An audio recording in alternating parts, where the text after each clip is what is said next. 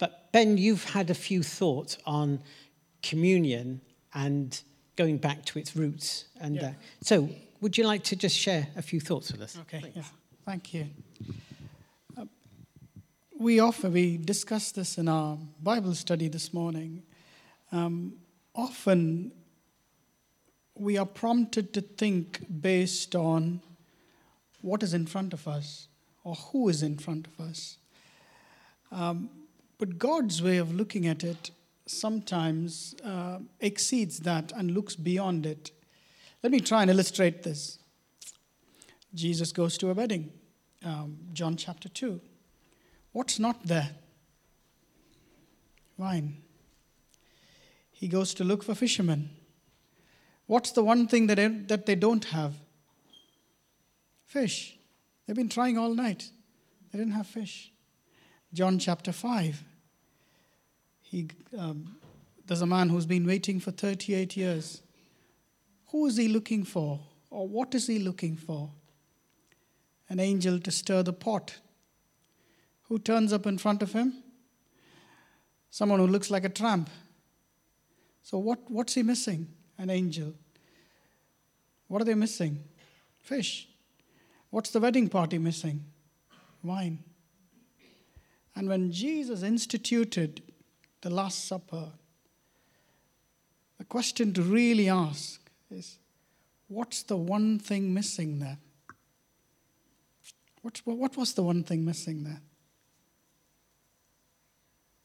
There was one thing missing.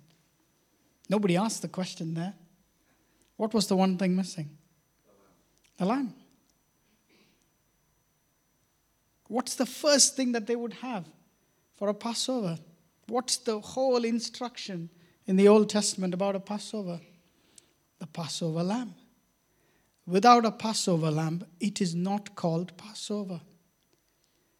But then, they had the Passover lamb. That is why Jesus said, "This is my new covenant." Oftentimes, we sort of reach the end of the line. We say, "Lord, I've got nothing to give. I've got no wine. I'm down for the count on fish. I've been fishing all night. I've got nothing. I've got 2 mites. I've got no Passover lamb. Been waiting 38 years. No angels turned up." God is a God who calls things out of nothing. We often think God takes the old things and turns them into new. That's absolutely right. But he goes beyond that. He causes new things out of nothing. Our end of the line is the start for him. Our lack of fish is to make us fishers of men. No angel to stir the pot? That's fine. You will be healed and your sins will be forgiven from today. God is a God who calls things out of nothing.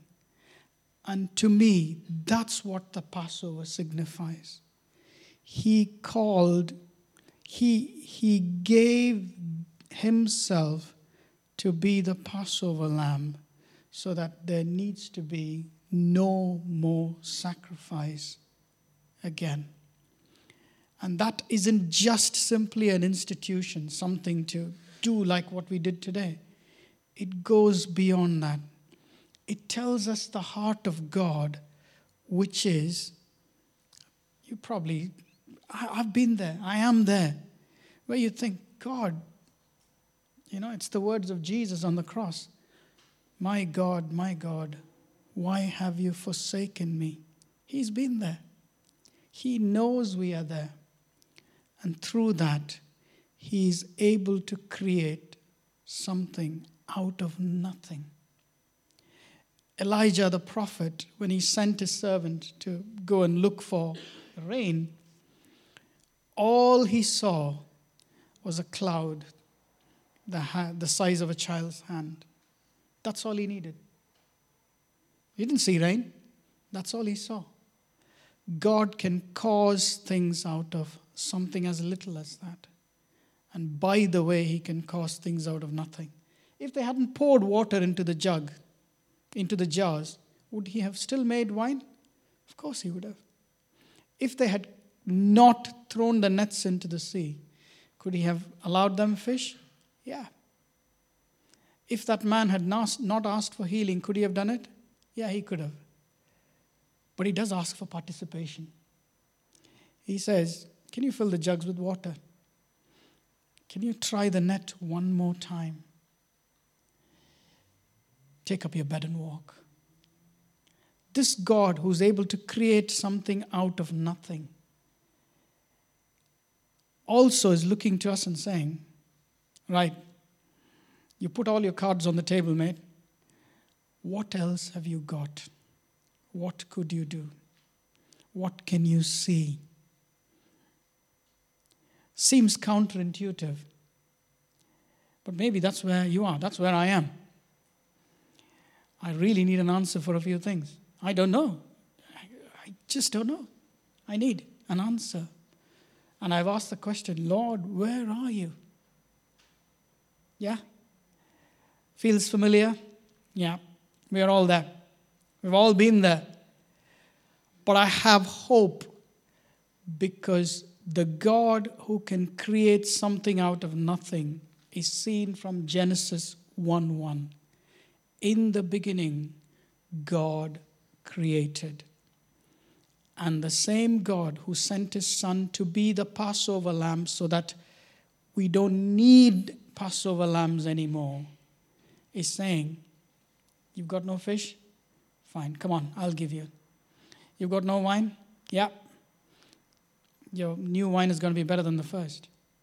You've lost hope for 38 years? I'm going to make a change. That is the significance of communion. A new beginning. Not simply out of old, but out of nothing when we have reached the end of the line. Amen.